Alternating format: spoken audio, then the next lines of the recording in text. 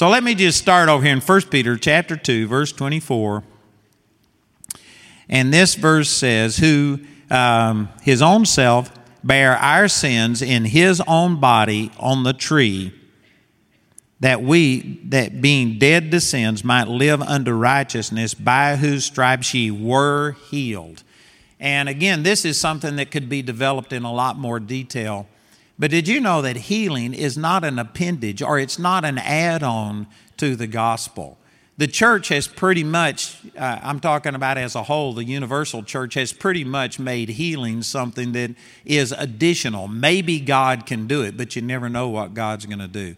But if you were to look up the word for salvation in the Bible, the one that's used over 300 and something times, sozo, it literally is translated healed, like in James chapter 5, where it says, if any's sick, let him call for the elders of the church, pray over him, and the prayer of faith will save the sick. It's not talking about forgive the sins. It's talking about healing your body. Healing is as much a part of the atonement of the Lord Jesus Christ as forgiveness of sins is. It's not separate. You know, my dad died when I had just turned 12 years old, and he was the chairman of the deacons, and he loved God. But we didn't have faith for healing because we didn't teach on healing. We just taught about forgiveness of sins. But healing is a part of the atonement. Jesus died for your sickness and your disease just as much as he died for your forgiveness of sins. And I'm going to make a statement here that is radical, and some people think that I'm weird, but I think you're weird. So... But I would no more be sick than I would go sin. I fight sickness the same as I fight sin. I hate sickness. I don't embrace sickness. I don't say that, well, it's flu season, and I guess I'll have to be sick. There's a lot of people that just think sickness is normal. It's normal for people that don't know the Lord. And it's normal for most Christians who don't know what Jesus has purchased for them, but Jesus died to heal you of sickness and disease as much as he died to forgive you of sin. And in the same way that you ought to resist adultery and say, no, I won't do it, you ought to resist being sick. Amen. I'm not saying that God hates you. I'm not saying you're a bad person if you're sick, but I'm saying that you aren't receiving what the Lord has for you. And this is one of the important things about healing, is that you've got to get to where healing isn't optional. There's a lot of people that will sit there and they will embrace headaches, they will embrace the flu, they'll embrace things. I'm getting older, and so I just have to start having some pains and stuff, and you accept it. That's the reason that you're sick. You know, I'm saying this bragging on the Lord, not on me. But it's been 50 years that I've been in ministry. And for about the last 48 years, I've learned the truth, 47 or 48 years, and there's only been twice in 48 years that I've been sick, and both of them were due to my own stupidity, because one time I ministered 40 times in 1 week, and then I ministered 41 times the next week, and you just can't do stuff like that. And so I wore myself out, and I got tired, and I literally had to crawl into bed and laid there for 24 hours trying to recover. And I felt pretty good after 24 hours, and I went out and split a cord of wood, and I did too much too soon, and I got a sinus headache. And then another time I came back after being awake for 36 hours on an overseas trip, and my pond had plugged up, and so in the winter in Colorado, I got in freezing cold water after 36 hours with no sleep and tried to unplug the drain, and I got a cold. And those are the only two things I've had in 48 years. And that was because of stupidity again. You have to learn to cooperate, amen. But I don't believe in getting sick. I don't get sick. I will not get sick. Amen. And I know some of you are already like, this is weird. Well, you're entitled to your opinion. I'm not mad at you. God loves you. I love you, but I'm not going to agree with you or we'd both be wrong. I'm telling you, God wants you well. It is God's will. He purchased healing for you. Don't feel condemned by that, but instead feel encouraged that the Lord died to produce healing for you. Let's turn over to Isaiah chapter 52, and let me just illustrate this with scripture here. Isaiah chapter 52, And in verse 14, and I wished I had time to put this in its context. I haven't got time to do that. But if you study this, this is talking about Jesus. Isaiah chapter 53 is the famous scriptures about how he bore our sorrows and carried our griefs. And in chapter 52, verse 14, it says, "As many were astonished at thee, his visage was so marred more than any man, and his form more than the sons of man." The word visage means face.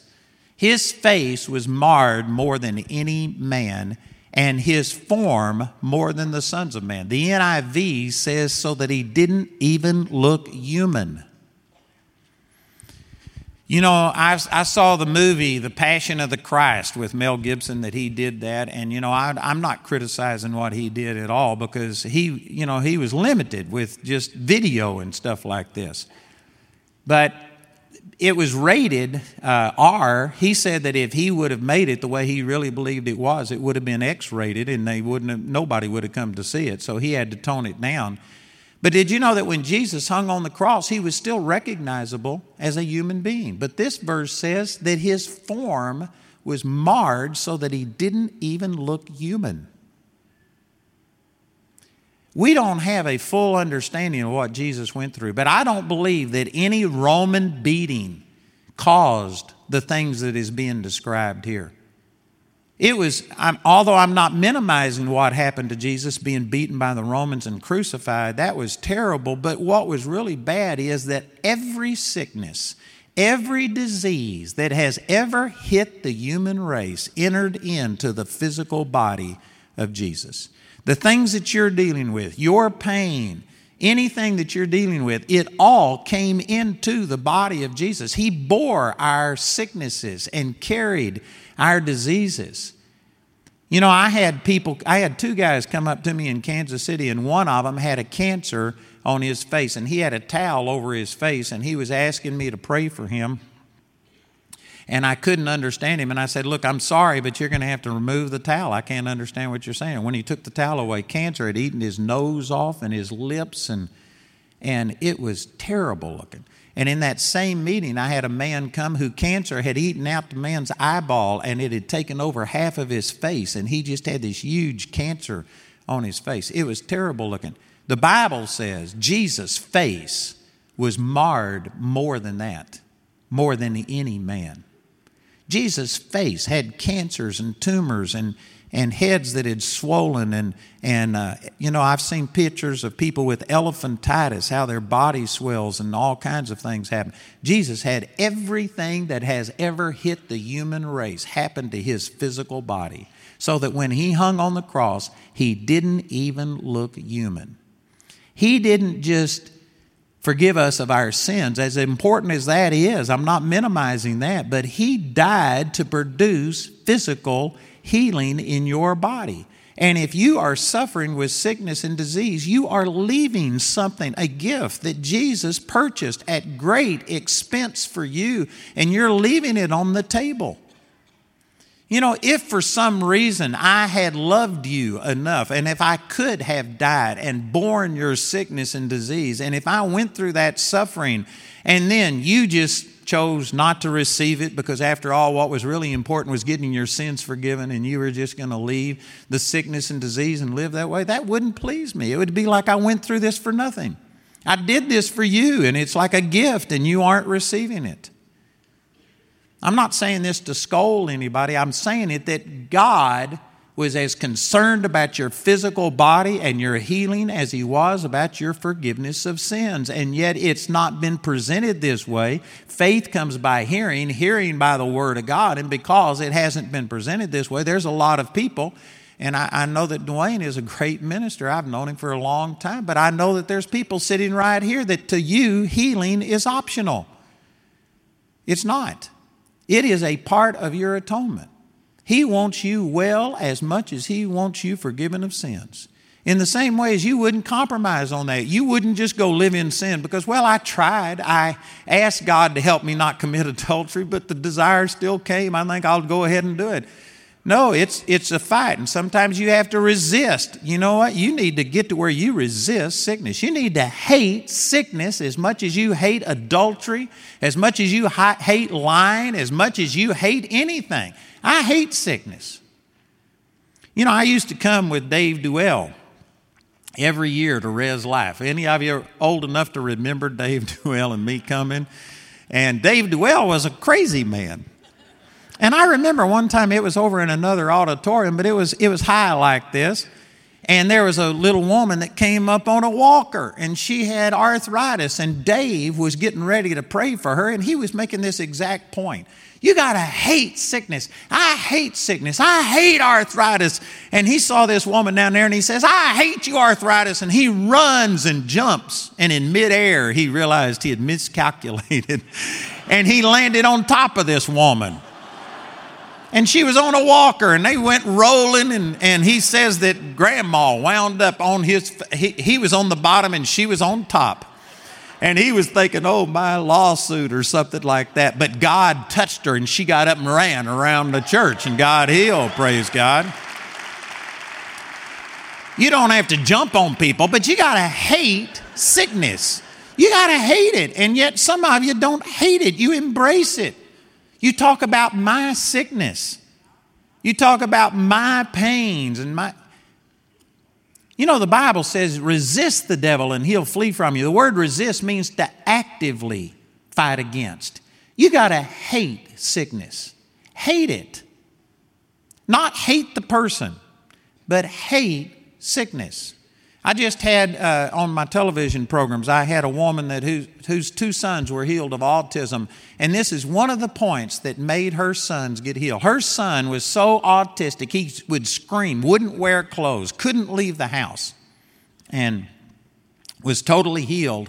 And last week, we just had a musical debut, and this boy who used to be autistic, that he couldn't leave the house and had just been terrible, he now was the star in our show. He was playing God in this show. I told him, I said, man, that's pretty awesome, coming from where you couldn't sleep, do anything, to now you're playing God. Not many people can do that. But you know, one of the things that made that difference was she was in England, and the people were telling her, you need to embrace autism.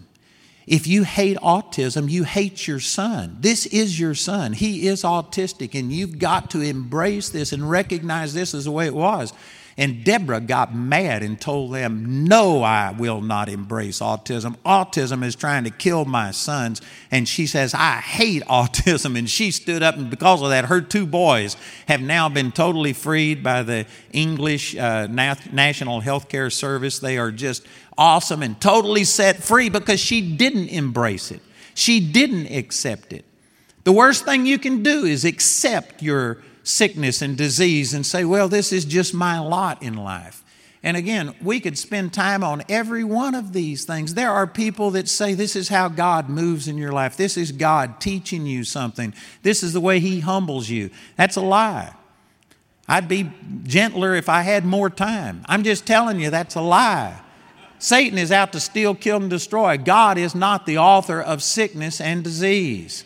It is not God's will. God hates sickness, and if you would hate sickness and resist it, that is one of the very first things to seeing healing come to pass in your life. You've got to know that this is God's will, that there is no way God is using this and put it on you to teach you something. This is Satan trying to come to steal, to kill, and to destroy. And so you've got to have an absolute assurance that by the stripes of Jesus, I was healed. Wish we had time to go through every one of these verses, but look in the 53rd chapter. The first few verses here are saying, who hath believed our report? You know, there's people that just can't believe what I'm saying. They can't believe that God Almighty would come down here and take every sickness, every disease, every problem of the human race in His body. Why would God do that? And it says that when we see Him, there's no beauty in Him. There's nothing in Jesus that we should desire Him. You know, again, if I could imagine being God, and I love the human race enough to come to the human race and die for them, and if I became a man, I guarantee you, I would have been the greatest specimen of human flesh that you had ever seen. I would have been bigger, taller. I'd have made Hercules look pitiful compared to me. And yet this says that Jesus, there was no beauty in him. There was nothing that we should desire him. Jesus was as plain as any person in here. I don't believe he was necessarily ugly, but there was nothing special about Jesus. There was no beauty that we should desire him. You know, Jesus suffered not only on the cross and not only when he got beaten by the Romans, but just think, here you are, God Almighty, and you're walking by people every day and they don't even notice you. You know, that's suffering. You're the one that created them and nobody even notices you. You were so plain that there was nothing special about you. Jesus bore, if any of you feel like you're just plain and like there's nothing special about you, I guarantee you Jesus felt all of that. People didn't recognize him. He suffered the entire time, being limited to a physical body and walking around. But it says he did this, he bore our sorrows and he carried our griefs. He didn't bear his sorrows. Jesus didn't do anything wrong. There was nothing for him to suffer for. He suffered for us. Everything that Jesus suffered, he suffered for us. And so in chapter 53 and in verse 4, surely he hath borne our griefs and carried our sorrows. Yet we did esteem him stricken, smitten of God, and afflicted. If Jesus bore my sorrows and grief, then I'm not going to bear them. I refuse to bear them. Again, I know that some people won't understand what I'm saying. Praise God for Pastor Dwayne. He'll straighten all this out when I am gone and explain it. But, you know, when my son died and we were told that he was dead, my wife and I prayed, and it took us an hour to get up and drive into town, and we didn't have cell phones back in 2001. And so we didn't know what was happening, and I started to feel grief and sorrow the way that anybody would if you were told that your son was dead. But you know what? Jesus bore my griefs and carried my sorrows, and I said, I'm not going to do it. I refused to grieve, and I started praising God. And I tell you, that was a key in my son being raised from the dead. If I would have embraced sorrow and grief and had started carrying it myself, I don't believe my son would have come back from the dead. But Jesus bore my sorrows and grief. Now, I'm not saying that you don't miss a person if they've died and gone on, but there's a difference between grieving the way the world grieves, where you're just devastated, and just loving a person and missing them. So this says he bore our sorrows and carried our grief. If he did that, I'm not going to carry him. I refuse to carry him. It's quiet in this Presbyterian church. I know some, I can't believe you're saying this. That's the reason you bear sorrows and grief, is because you accept it. To you, it's acceptable. This is normal. This is the way you've been taught. As you think in your heart, that's the way you are. And so that's the reason you're experiencing it. And in verse 5, but he was wounded for our transgressions. He was bruised for our iniquities. The chastisement of our peace was upon him, and with his stripes we are healed. Man, if my peace, if he was bruised and wounded so that I could have peace, well, then I'm going to have peace. I am not going to go around. It's been now nearly 50 years since I've been depressed. I don't get depressed. I don't believe in being depressed. And some of you, well, I just don't believe that. Well, that's the reason you're depressed. I'm not against you. I love you, but I'm telling you the truth so that you can be set free. It says he was oppressed and he was afflicted, yet he opened not his mouth. He is brought as a lamb to the slaughter, and as a sheep before her shearers is dumb, so he opened not his mouth.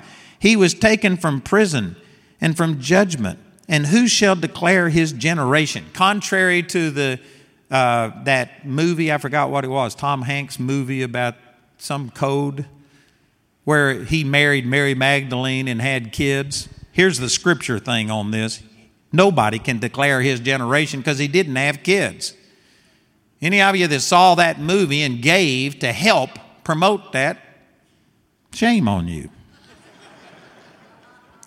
And he made his grave with the wicked and with the rich in his death, because he had done no violence, neither was any deceit in his mouth. Yet it pleased the Lord to bruise him. What a statement. It pleased the Father to bruise his Son. It didn't please him in the sense that he enjoyed seeing Jesus suffered, but he loved you and me so much that it pleased him to sacrifice his Son for us. And again, not just for the forgiveness of your sins, but so that your body could be healed. He didn't want you to suffer pain. He doesn't want you to suffer with things. God loves you so much, He doesn't want you to have this. He actually was pleased for His Son to become so marred that His face looked worse than any person who has ever lived on this planet. His body was so brutalized that it didn't even look human. You couldn't recognize it was a person hanging on the cross. He did that for you because He loves you and He wants you well. And yet we tolerate things that Jesus died to forgive us of, to set us free of. That's not good. It pleased the Lord to bruise Him. He put Him to grief. When thou shalt make his soul an offering for sin, he shall see his seed. He shall prolong his days, and the pleasure of the Lord shall prosper in his hand. He shall see of the travail of his soul and shall be satisfied. God punished His own Son so that you would not have to be punished, not only from sin, but from sickness and from all of these things. You know, in the Old Testament, when a person sinned, they had to bring a sacrifice, a lamb, because the wages of sin is death. And so you have to die if you sin. If you've sinned even in the smallest thing, James chapter 2, verse 10 says, if you keep the whole law and yet offend in one point, you become guilty of all. So if you've lived a relatively holy life, but if you've sinned at all, death is the wage of sin. And under the old covenant, because of the goodness and the mercy of God, He allowed us to kill an animal and substitute its death for our death. But that was only a picture and a shadow of the true Lamb of God that was to come. But when you sinned, you brought a lamb before the priest. And man, this is powerful. Did you know that when you sinned and brought a lamb, the very fact that you were bringing a lamb was an indication that you had sinned? You were confessing that you had sinned. You were not proclaiming your goodness. You were proclaiming your sin. And when you brought this lamb before the priest didn't examine you. They didn't say, you sorry thing. How could you have done this? They examined the lamb. The lamb had to be without spot and blemish, not you. And if the lamb was without spot, God saw the travail of the lamb's soul, and He credited it to you. Did you know that we have come before the Lord, and every one of us have sinned? There's not any of us in here that deserve God's goodness. You don't deserve it. All of us have sinned and come short of the glory of God. But God looks at the Lamb, and He is healing you because of what Jesus has done, not because you deserve it. There's a lot of people that believe God can heal, but they think that healing is tied to their goodness. And if they don't feel like they've done everything right, well, then they lose all of their confidence. You know, I told you about my son being raised from the dead, my wife being raised from the dead. I've seen many people raised from the dead. And most of you believe that. That's the reason you come to this church instead of some other church. You believe in the supernatural healing power of God. If somebody was to fall over dead here today, and I said, well, I've seen people raised from the dead, I'm going to pray and praise God, we'll see them raised from the dead. Most of you would be right with me, amen. You'd clap, amen. But you know where I'd lose the majority of you? I say, all right, if you believe it, you come up here and pray for them. And all of a sudden, what happened? You were excited about seeing somebody raised from the dead as long as I'm the one praying for them. But when I say you come pray for them, your faith turns to fear, your excitement turns to dread. What happened? Did God change all of a sudden? No, but when you get factored into it, you lose your confidence because most of us think that God only moves in our life when we're worthy of it. And you know you aren't worthy of it. You might look at Dwayne or me or somebody else and think, well, you're a preacher and you got your act together. If you knew me as well as you know you wouldn't have any more faith in my prayers than you got in your prayers. I have to use the name of Jesus to get my prayers answered, amen. I don't deserve anything. But see, you feel unworthy and like you know God can heal. You don't doubt that God raised my son from the dead, but would it work for you? Well, you need to recognize God isn't examining you. He's examining the Lamb. It's the Lamb that purchased healing for you. It's not your goodness. If you're the worst saint in here, if you are living the sorriest life, you have had the atonement made for your perfect healing. And if you could get out of putting faith in yourself and put faith in a Savior, you could be healed exactly the same as anybody else.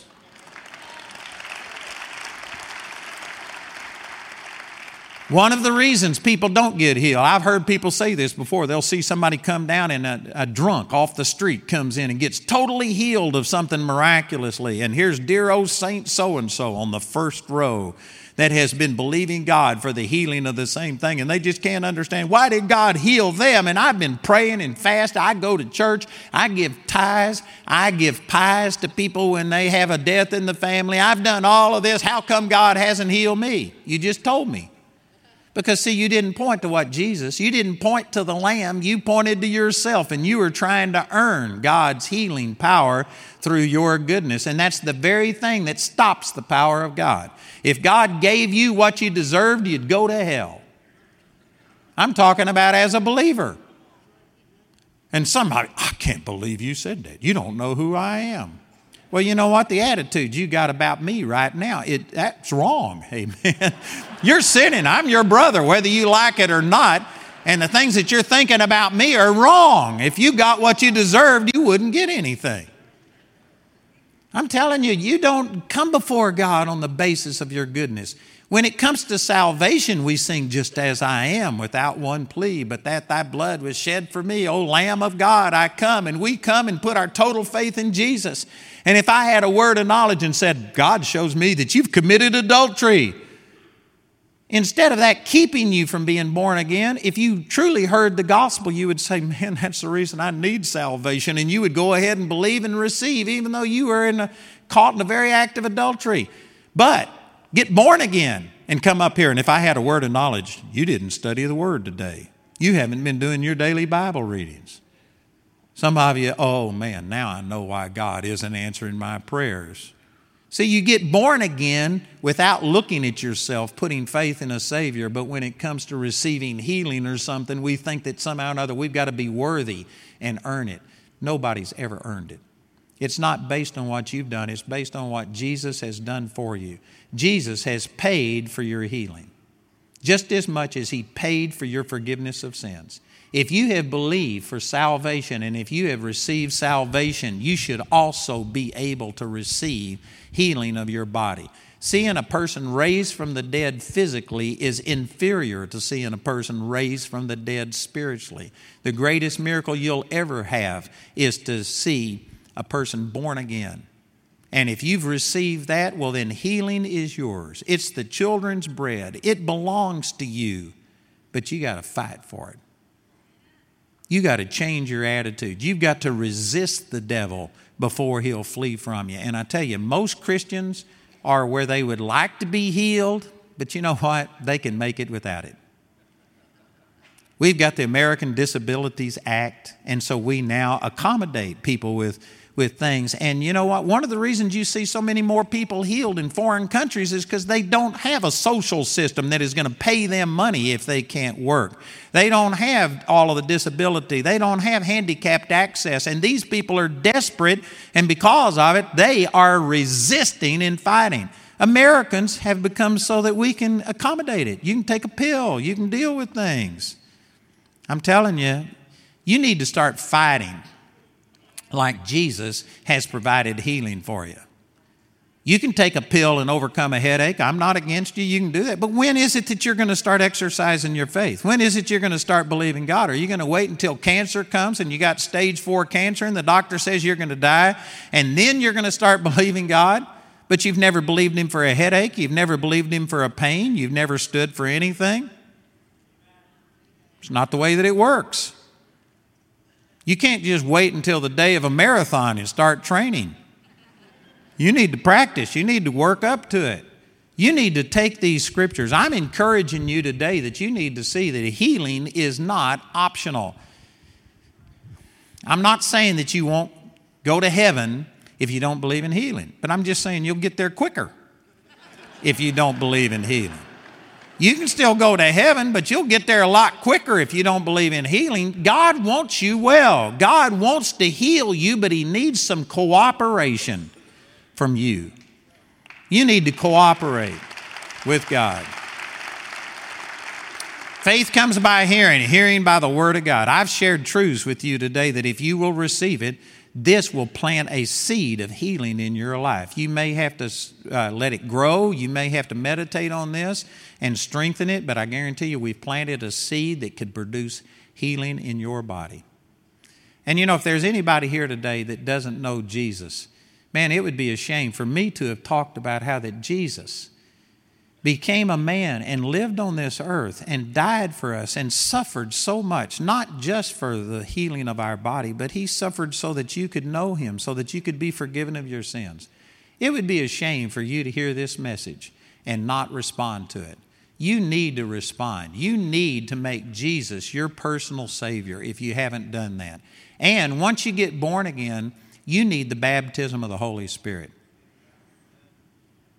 You know, the baptism of the Holy Spirit does a lot of things. Speaking in tongues is a part of that. But also the baptism of the Holy Spirit, He says you would receive power. After that, the Holy Ghost has come upon you. I tell you, when I received the baptism of the Holy Spirit, power began to manifest in my life. I wouldn't have seen my son and my wife raised from the dead if I hadn't have had the baptism of the Holy Spirit. If you don't have the baptism of the Holy Spirit, if you don't speak in tongues, it's like charging hell with a water pistol. You need power in your life. And Jesus said you receive power. After that, the Holy Ghost has come upon you. And one of the greatest things that the baptism of the Holy Spirit did in my life, it just unveiled the Word. The Holy Spirit wrote the Bible, and it's not written to your head. Even though you use your head when you read, it's really written to your heart. It has to come by revelation. And when you receive the baptism of the Holy Spirit, He's the one that wrote the Bible, and He reveals it to you. The Word comes alive. If you don't have the baptism of the Holy Spirit and speak in tongues, I guarantee you, you need that. Every person in here needs to be born again. You need to make Jesus Christ the Lord of your life. And you need the baptism of the Holy Spirit, which includes speaking in tongues. So if there's anybody here tonight this morning who doesn't have one or both of those things, I would like to specifically pray for you, because that's a starting point. You can't go very far without, you can't go anywhere without, first of all, knowing Jesus and receiving the baptism of the Holy Spirit. Is there anybody here who would say, man, that's me. I need prayer. I want to receive. If that's you, I want you just to raise your hand wherever you are. Be bold.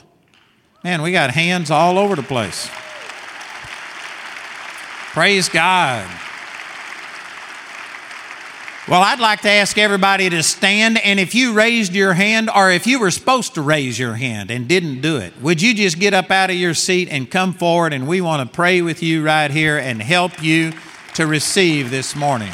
So wherever you are, if you're up in the balcony or anywhere, please come down and let us pray with you and help you to receive this morning.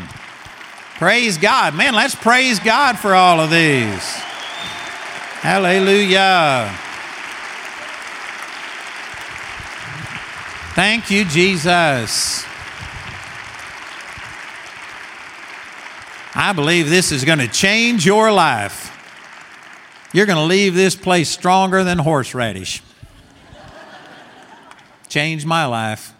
You know, I'm just going to pray for you quickly, and then we've got some people here that will take you, and we've got a book that we want to give you. We got materials that we want to give you that will explain all of this, and people that will pray with you. But I believe that God is going to touch your life today. Amen. They're going to go that way. All right. Father, we just thank you right now for all of these. Thank you, Father, for touching these hearts, and I know that you love each one of them, that you want them saved and baptized in the Holy Spirit, speaking in tongues and flowing in the power of the Holy Spirit. So, Father, we just thank you. And right now we pray and agree with them that, Father, this is going to be a life-changing experience, that they will leave this place totally transformed today through the power of God.